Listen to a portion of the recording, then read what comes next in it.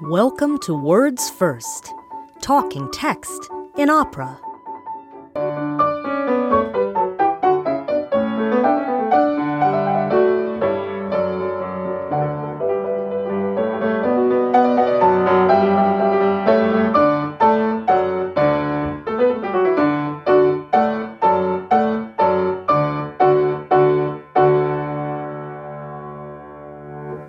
Honestly, diction is not something I've ever thought much about.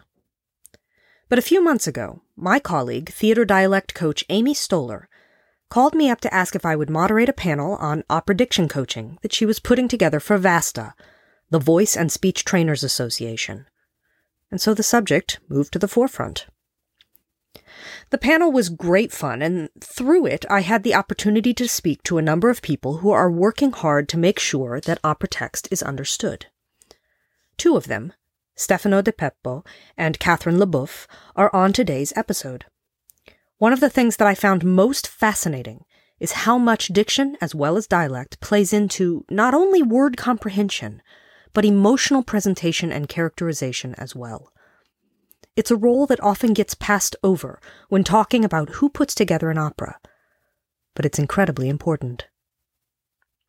My first guest is Italian bass baritone Stefano De Peppo, who is much sought after as a performer, but has been helping singers with their Italian diction since the early days of his career in London. Stefano found that his coaching business picked up considerably during the pandemic, and he has much to say about how he approaches text as a singer, and why good diction is so important. Here he is, from our interview on May 7th. Stefano, welcome to Words First. Thank you so much for speaking with me today. I'm so excited to have you on here. Hey, Keturah, thank you so much for having me. So you're Italian. You've been singing since you were very young. In fact, you were in a boys' choir in Milan for 6 years. Would you say, have you always wanted to be an opera singer? Has that always been your goal? Well, always, if you speak about my childhood, I would say that since I had the opportunity to enter the children chorus at La Scala in Milan, that was the start of my passion for opera. Because before that, my mom was a pianist. She always loved playing the piano at home. She, of course, tried to make me to become a pianist, but really didn't really have that feeling. But they tell me that I was, when I was like 4 or 5 years old, I would sing with the 45 RPMs of my sisters, the songs of the time, the Italian songs mostly. And so I always loved singing. And when I joined the chorus, it's when I didn't know anything about opera, I have to say. And I started, to be part of operas. The first opera that I took part was Pagliacci. Nice. And there is a little in both in beginning of the end. The children's are there, and I fell in love with opera. And I spent there 6, 7 seasons until nature made it impossible for me to keep on in the chorus. And but at the end, I remember that I got passionate about opera. I was a little bit like a weird young boy because my friends really, I was the only one. Mm-hmm. And I remember that I thought I wanted to become one of them when I will be a big boy. Yeah, sort of like me in dance. I'm always think it's so amazing when I meet people that knew at a pretty young age what they wanted to pursue as they reached adulthood. And I was the same way, and it's rare. It's not something that you see very often. It is. Before we get to talking about diction, because I do want to talk about your diction coaching, I want to talk to you about your own singing and your own text interpretation as a singer. Where does the text come in for you when learning a role? I think it has really great importance for me. I've always been one of those opera buffs who always loved, text also in terms of expression and of being able through the text to give emotions. I'm talking about opera, of course. Mm-hmm.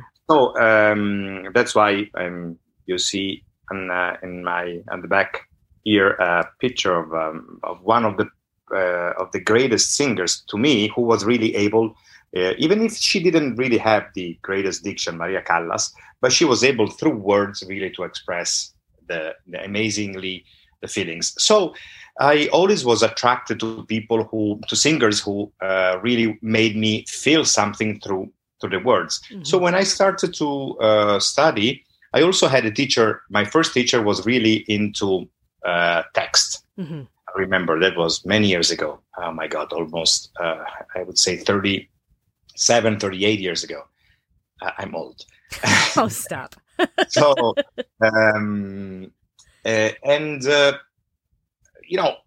opera is music, melodrama, music and drama and text and a play to put together. So I think that for a singer, try to accomplish this total melting pot of technique, where you must be able to really sing without range and colors and etc. and text. So I'm one of those singers who somehow sacrificed and I still do beauty of singing in terms of the perfect vocal emission of the voice to text. Mm-hmm. And sometimes for singers, it's not easy to really be able to pronounce correctly all the words because of all the quote unquote difficulties that some vocal passage have. But I've always thought that the pronunciation was the main thing that I was supposed to do when studying a role and when performing. Do you think that kind of diction enunciation that does it help you as a performer of a role? Do you feel like being able to really chew those words helps you actually put yourself into the character? I guess so, and I also think that especially, I'm Italian. I grew up in Italy. I didn't sing a lot in Italy, but nevertheless, even if you listen to Italian singers, not always the fact of being Italian means I understand this singer, whatever the singer is. Sometimes, if you talk to an Italian person, Italian people who don't particularly like opera, for them, opera is something really hard to understand because most singers don't really don't have this clear enunciation of words. So I think that for myself, because it has been so important and still is, of course, I think that it has been a little bit of one of my trademarks, being able to, even if you sing, especially, I live in America, in the US, and if you sing in Italian, I would say that most people do not, unless they know the opera, they do not understand what you're talking about. Mm-hmm. But if you try to make it, even if there are super titles, if you try to make it as clear as possible, also trying to color words, and then that's a little bit of another aspect of this, but it's part of that. I think that even if you do not understand, I don't know exactly what it means, vissi d'arte, vissi d'amore, or all'alba vincerò, but the way you say it can somehow go over the limitation of really knowing the language and the words. So you think it matters?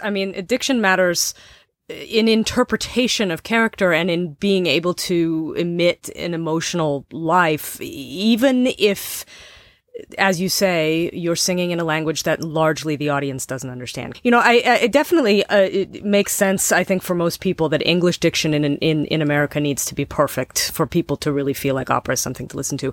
But you actually feel that in an Italian opera, French opera, or whatever, a language that's not normal for the large portion of the audience to be speaking, that diction actually helps somebody craft the character enough that someone that doesn't understand the language can really start to understand the emotional life of what's happening. I do think so, absolutely. Because also, if you think about, a poem, if you just speak the words clearly, it's okay. But you have also to color the words so that it becomes really an expression of something.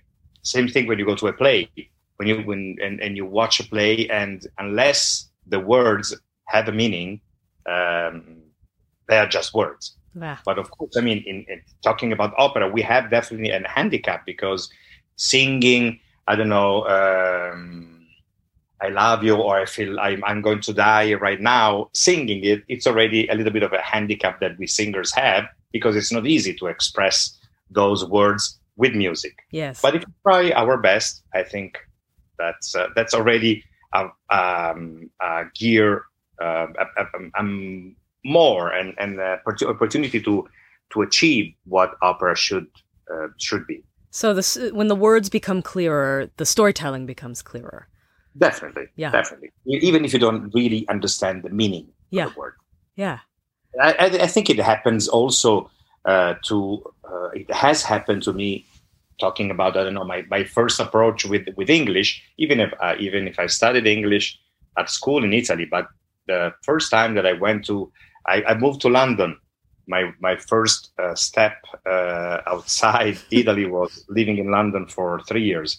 And I remember the first time that I went to a movie, because in Italy they dubbed all movies. Right, of course. So I went to see it, and I don't remember if it was an English or an American movie, but I couldn't understand almost anything unless really the words were expressed and spoken by good actors, that even if you don't understand completely the meaning of the word, you understand the context clearly. Yeah, that makes total sense. How did you become a diction coach? Clearly diction's important for you. So what was it that made you start to do that? Because I started singing in London, and then eventually after 3 years in London, I moved to Mexico City for 10 years. Okay. And I lived there, and that's where I really started my career. So of course, being the only Italian, most of the times, I would say most of the times, or almost always, I was the only Italian in the cast. So of course, the rehearsals process, first of all, to my ear, listening to some mistakes, obvious mistakes, because I mean, you can hear me. I make mistakes speaking in English. So, of course, my colleagues would make mistake while during rehearsals, and it was my instinct, or even their instinct, to ask me, Stefano, how do you pronounce this word? And I would either, spontaneously correct them, or I was asked to do that. So it became. Then eventually, I was invited to some. Back in Mexico, I was invited to some master class at schools, and I really found out that I really like it, and it's something that I really the way, trying to help with what I know that I have, which is knowledge of my own language. It really, and also trying to make them achieve the expression of the words and the phrasing of the musical part of the opera. Mm-hmm. So it became short, little by little. It became like a passion, and of course also a parallel way of building my career. Right, something else to connect with Exactly. with opera. Yeah. I love that. Do you find in your diction work, and how long would you say you've been coaching diction now at this point?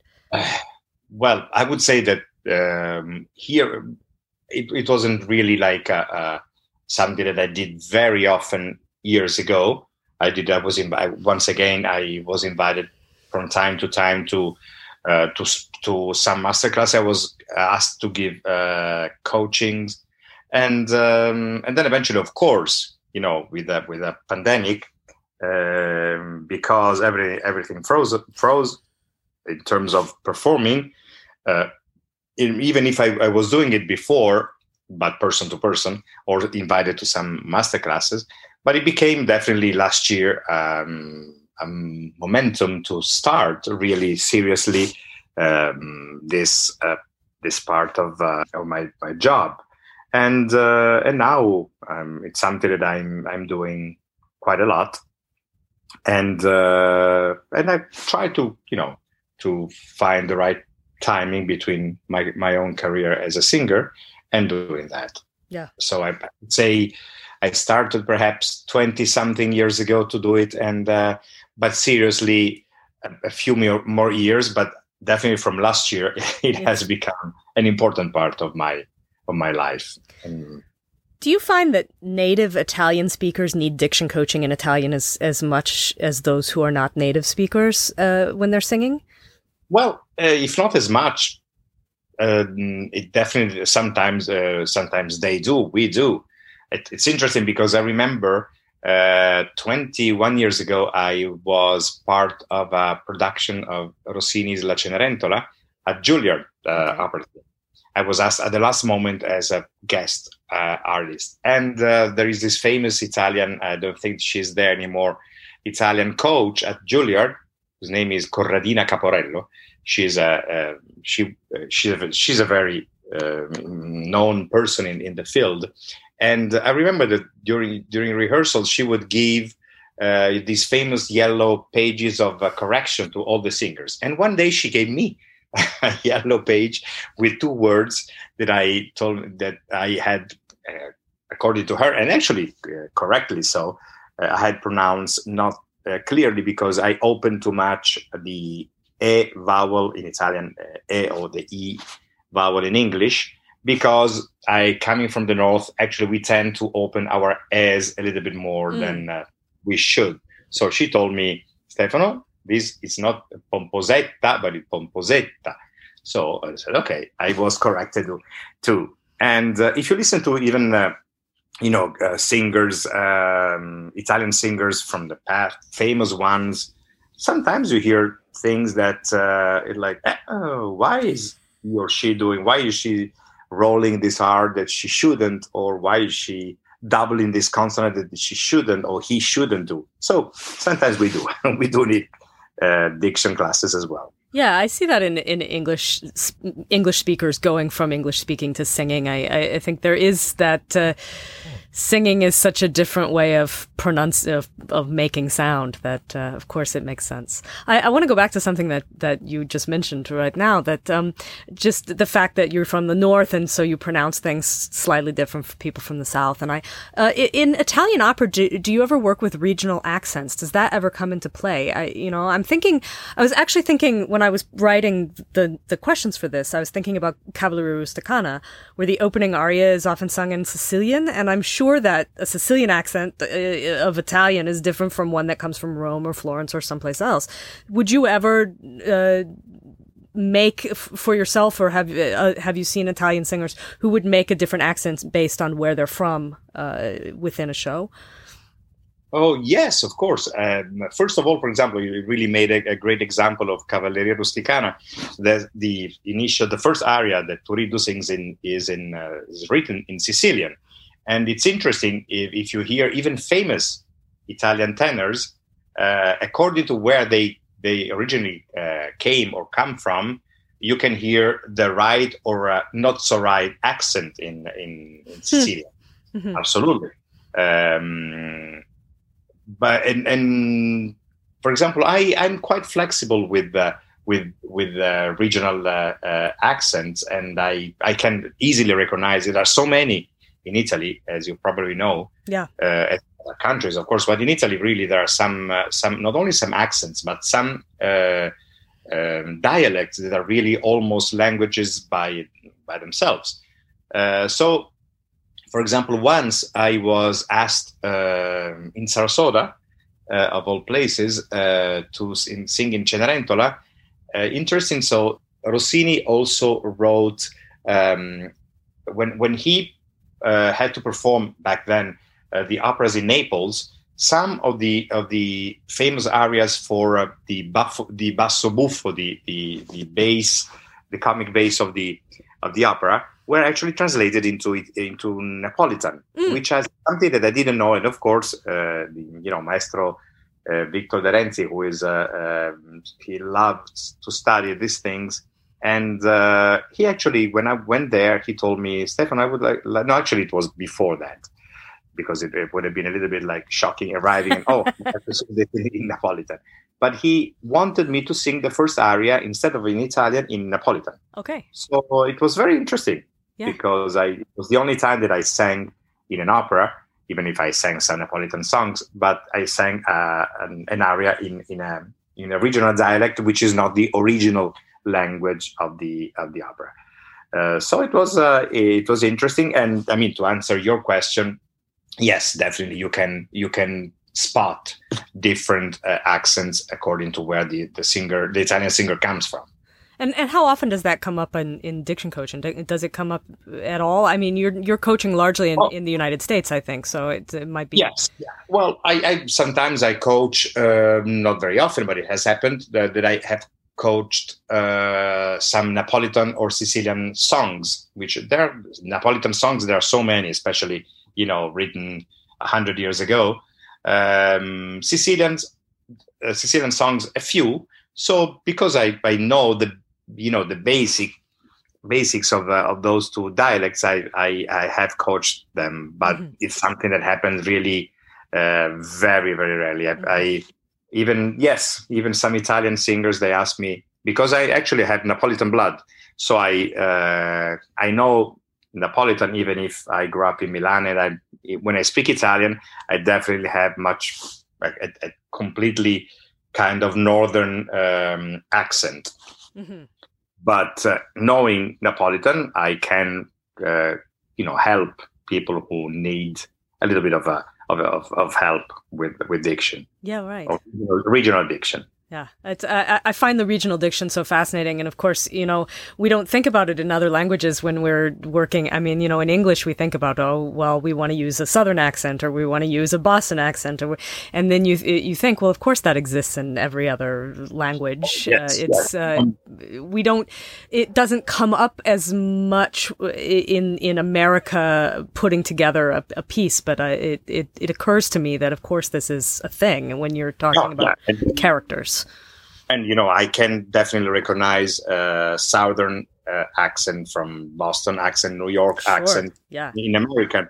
But as I told you, in Italian, they are really sometimes languages. Yeah. If you go, a person from Milan who listens to a person from Bari, from the hill of the boot, speaking dialect, you don't understand a single word. Yeah. It's like Arabic almost. It's really, really hard to understand. Or Sicilian. But many dialects are languages by themselves. They have something in common, but I think that for you, sorry to interrupt, but no. I don't know how familiar you are with Italian, but I think that you also can spot different accents. You can hear it when it's different. Yeah, my Italian is terrible, actually, but good enough. I think that if two people were standing side by side from different spaces, I would hear the difference. And it makes me think, just having grown up around Mexican Spanish, and then when I was working in Chile a few years ago, and thinking like, I don't even know what these people are saying. It's very different. Spanish also has so many different accents. Yeah. There, according to the country where it's spoken. Yeah, absolutely. I lived in London 3 years, and that's how my ear got used to English. When I came here, when I moved to New York 20 years ago, I had to get used to a very different accent from what I was used to. Oh, yes. In London. Yes, it's two countries divided by a common language. Exactly. So how much has your diction work, or has your diction work affected you as a singer when you approach a role or when you come into a rehearsal process? Well, definitely. As I told you, I think that I try to when I during the studying process of a role, apart from all the music that you have to learn and trying to understand the character, but I diction is absolutely very important. And, I would say that I have sung 98 or 95% of the times throughout my career in Italian. But I also sang twice in German, and which was really one of the most difficult things that I have ever done in my life.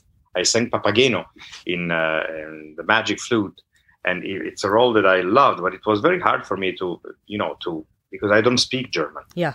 So I had to really work a lot. And I really, for the first time, I thought, oh, wow, this is how any non-Italian singer suffers when they have to study a role in Italian. But it was really, also I had to learn the dialogues in German, which was really something that didn't make me sleep at night. It was like memorizing sounds that were so hard for me to memorize. Yeah. And I sang in Spanish and I sang in French. I speak Spanish, of course, because I lived 10 years in Mexico, and I speak decent French. But of course, I had to go through, not for Spanish, or I was helped a little bit, but for French, of course, I had to also do the as I did in German as well.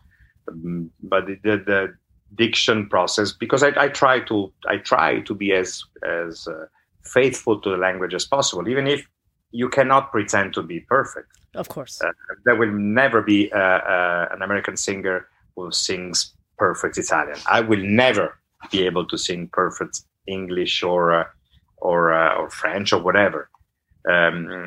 But still, for example, you reminded me of something. This reminded me of something. When as I told you, I lived in London, and I sang there my first operas that I sang in London 30 years ago or more. They were actually in English. I sang Escamillo in Carmen in English, wow. And and Belcore, of all roles, Belcore in Elixir in English. So I had to, you picture Italian with a very heavy Italian accent 32 years ago, singing one of my first roles of an Italian opera in English. But I remember that there was like a review of this performance, and one reviewer said that young Italian singer, he's still a little bit green for this role. Nevertheless, we have to say that we understood every single word he said in English, which for me was like a compliment, because I tried my best, or even perhaps because my accent was so heavy in Italian. In English, that perhaps I made an extra effort to be understood in English, and that was the result. Yeah, congratulations on that. That's great. I love that. Stefano, this has been a great conversation. Thank you so much for speaking to me about your diction journey. This is wonderful. It's a pleasure. I appreciate it. My next guest is diction coach extraordinaire Catherine LeBoeuf, who not only teaches at Juilliard, Curtis, and the Manhattan School of Music, but works as a diction coach of English language opera at opera houses throughout the country. Her book, Singing and Communicating in English, is about to go into its second edition. Here she is from our interview on May 13th. You have been diction coaching for a long time. You teach at Juilliard, at the Manhattan School of Music, at the Curtis Institute. You've made rounds at many colleges, universities, opera companies, young artist programs. So I actually just want to start off and ask you, what got you into this career, and what do you love about it? What keeps you going with it? I started as a singer, and I was on a voice faculty at Ithaca College, and they because I had lived in Italy for 3 years and was fluent in Italian, sort of threw all the diction courses at me. And it was a survey, so it was 9 weeks of each language. So that's how it began. And then I was asked to teach English and Italian diction at Yale for a year. And during the course of that year, the dean at Manhattan School of Music contacted Doris Yart Cross at Yale and saying, we need to get someone immediately to replace our English diction teacher. Do you have any ideas? And she said, yes, I do. And I walked in the next day and met this class and went, great. What book are you using? Great. And just sort of took over gradually. So it's actually something that chose me rather than I choosing it. Right place at the right time. And I think a lot of people have told me that actually happens for a lot of people. Yeah. Yeah, I think that makes perfect sense, right? I think sometimes we just happen to be standing there when somebody needs something, and you walk in, and as soon as you find your niche, you kind of know that that's what it is. And did you feel that with diction coaching? Or did it take a while? I did. Well, I did, because it kind of combined. I was always very interested, in literature courses and in languages, and it kind of combined a lot of interests. And also it sort of, for me, I had worked with diction coaches, and so my goal was to make sure that all the notes that I gave singers were things that would free them up vocally, in addition to make it expressive and communicative. Because if I was giving them notes that was tying them up in knots, then they were going to have to throw that away and just discard it at the door as they were leaving my coaching room. Yeah. So it's always been my mission to make it that they're singing well while they're singing in English, as also clearly and expressively. Do you think that diction aids a singer in their own comprehension and expression of text?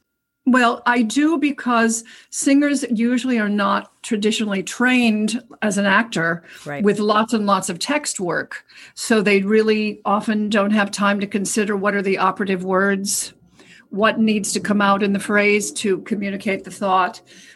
So we spend a lot of time on that. And then also they're trained to have the best tone that they can on every single syllable that they're creating, vocally.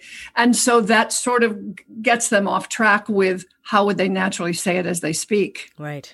Because they're working on every single syllable on every single note. So sort of getting them back that they can still sing really well, but highlight and sing into the stressed words more, and actually doubling consonants that happens in heightened speech, because singing is very similar to dance in that it's a very stylized usage of the same musculature we use for walking as we would for talking. It's talking, but it is then stylized, where you've got the palate raised, everything is in slow motion, you're up in the extreme ranges of your voice. And how do you maneuver around that and get these words clear and still get the sound out, without compromising the sound? Right. So it's a lot of things to think about all at once. Yeah. Yes. So Francesca Zambello says that you're a secret weapon in the rehearsal process. What does she mean by that? Talk to me about how you work inside of the rehearsal of an opera.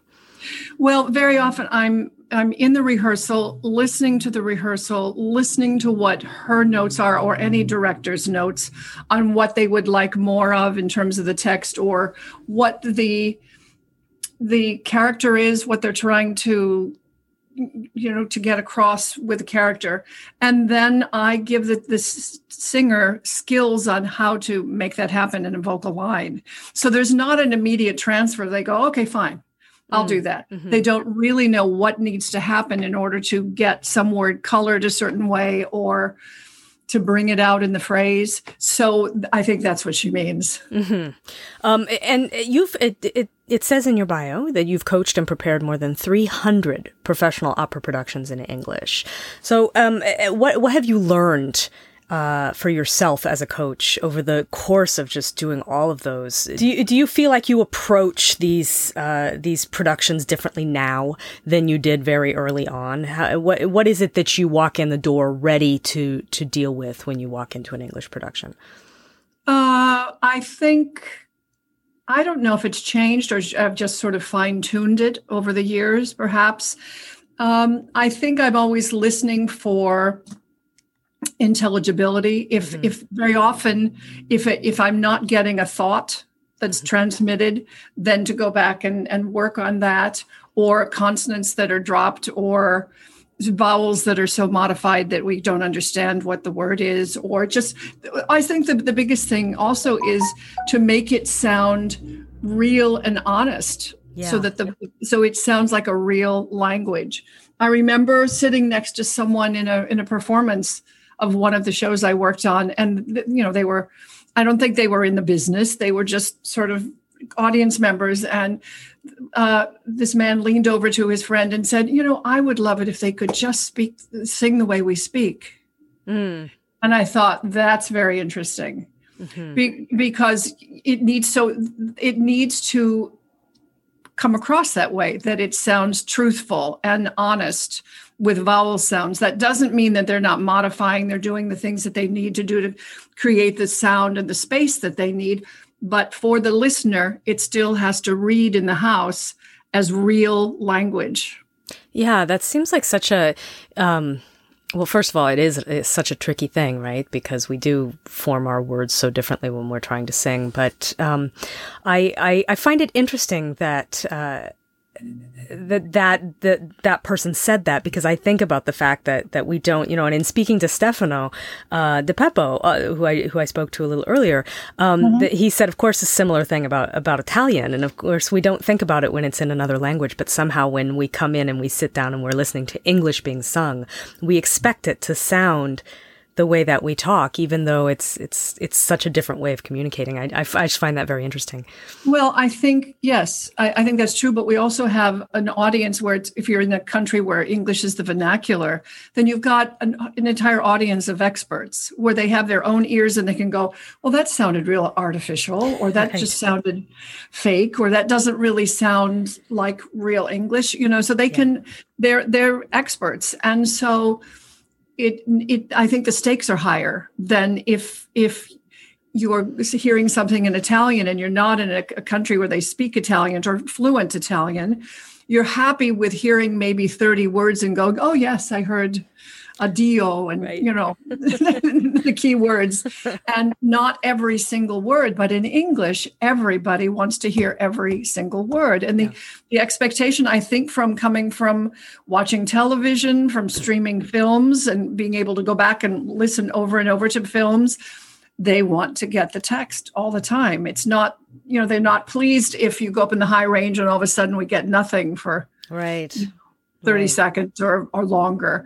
So I just think the expectations are different when you're in an English-speaking country. Yeah, I agree. And I sort of going down that same road of being in the vernacular of the audience.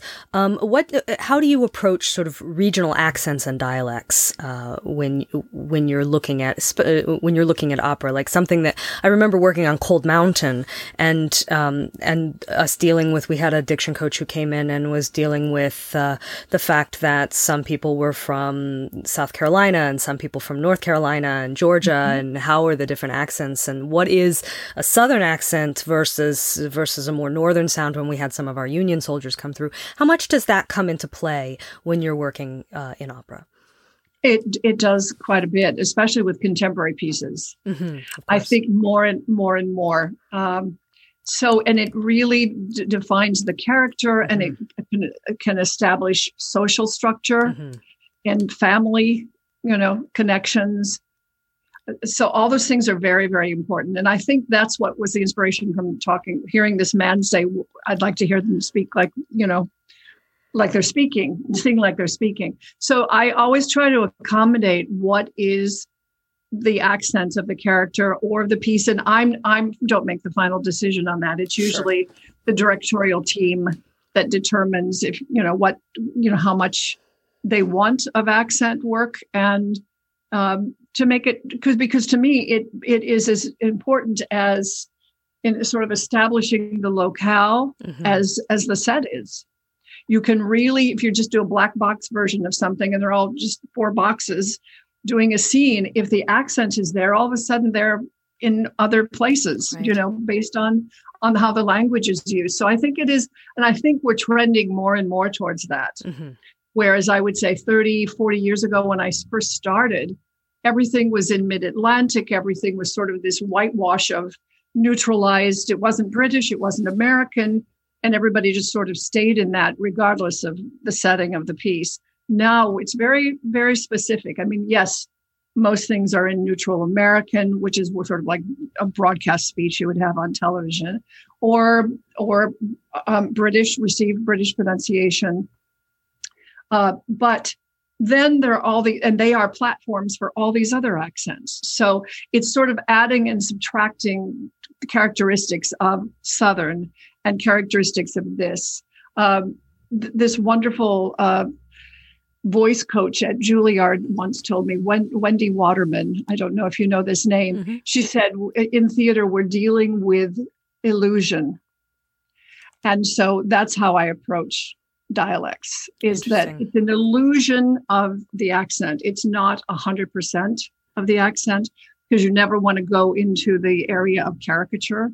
Sure. But you're hinting at that accent and establishing a locale and a social strata that is very important. But again, it's the illusion of it, and so it's characteristics. It's not all of it 100%. Yeah, that makes perfect sense, because you're right. Once it gets too strong, then we start to feel like we're watching a cartoon version of each of these things. Well, I don't know if you saw the film Fargo. Do you remember Fargo? Yeah. Yes, and I've had several people who were from that area that said, I can't believe they did that. That doesn't sound like us at all. And then they went home to visit home and they went, oh my gosh. The thing is, no one really wants to listen to a mirror of their accent. Right. You can get, yes, it's a new Midwestern accent, but you don't want to hear 100% of it. It's not under a microscope. Yeah. It's the cadence of the language. It's the movement of the language. It's how fast it goes, what happens, those kinds of things that really are characteristic of each of these accents, I think. It's like a set that hints at locale. It's right. You can't put the actual city on stage, but you can give a few little things that make you say, oh, we are in Paris. Yeah. Exactly. Yeah. That makes sense. Exactly. Yeah. How much research do you have to do to go into these accents and dialects? Well, I always begin. I love this website. I don't know if you know International Dialects of English Archives. Mm-mm. Are you familiar with that? No, I am now. If you would Google that, yeah. But yes, the acronym is IDEA. If you look at that, you go on and it has live recordings of people, not actors, speaking. They read a passage, the Rainbow Passage. Everybody reads the same passage. And then they have a biographical paragraph where they just talk about their background and whatever. And so in the course of, and if all different countries speaking English and all different areas of the United States, all over, any English-speaking country, of course, but then they have some that are from Korea, from China, from Russia, from wherever. And so you can listen to real people reading the same passage and hear what the variants are. Yeah, that's cool. And so I always start with that. I use a lot of the Diane Plessia Lane pamphlets that she has that are great, just as a basis as well. Sometimes I stay away from phonetics because I find so many of the vowels are in the cracks between two vowels that if you actually give it a symbol, then they've gone too far. Got it. So it's more, and a lot of it is getting the inflection and just the shape of the phrase as it would be pronounced with that accent.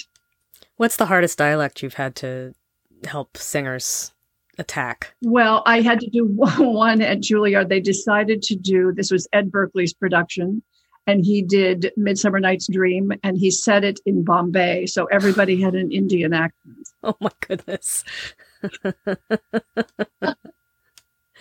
That must have taken a while. So that was the hardest one. And then the day after it was over, they all sort of knocked on my door and said, can you help us put it back in British so we could use this for auditions? Because not everybody's going to be. Well, and it seems that once you've learned something in that strong of an accent, that unlearning it would be a whole thing. Well, I don't know, but it was very fun to work on. I'll bet. And because it's a very clipped language. Yep. It's a very staccato language, which kind of goes against the lyrical vocal line. So trying to make that appear to be happening was pretty interesting. Yeah, I'll bet.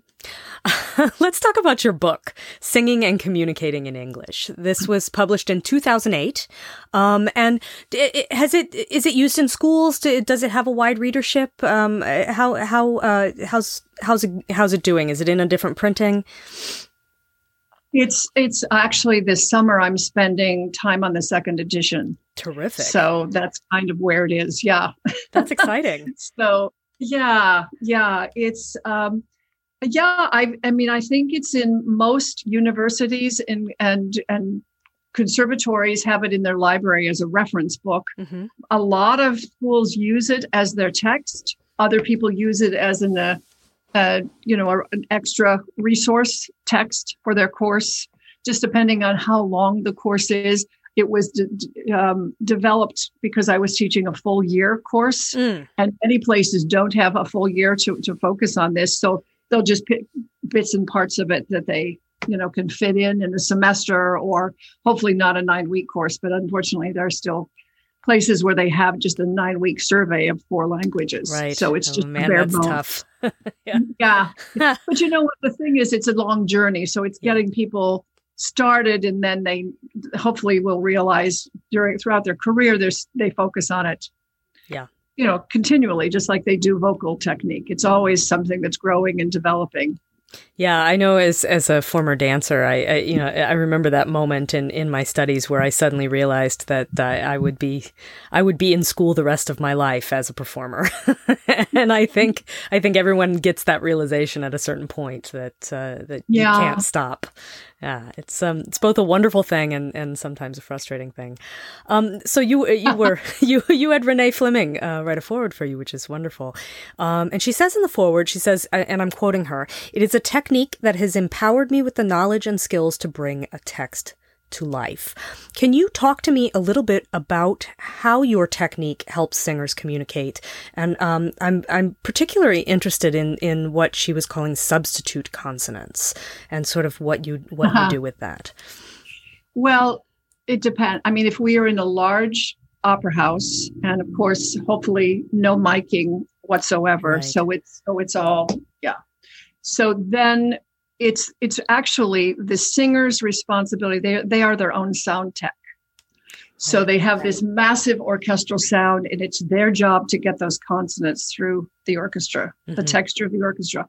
Because if they don't, then they sound like they're just part of the orchestra. They are a woodwind instrument, just like, the woodwind section. And so they have to be able to sound like they are being accompanied.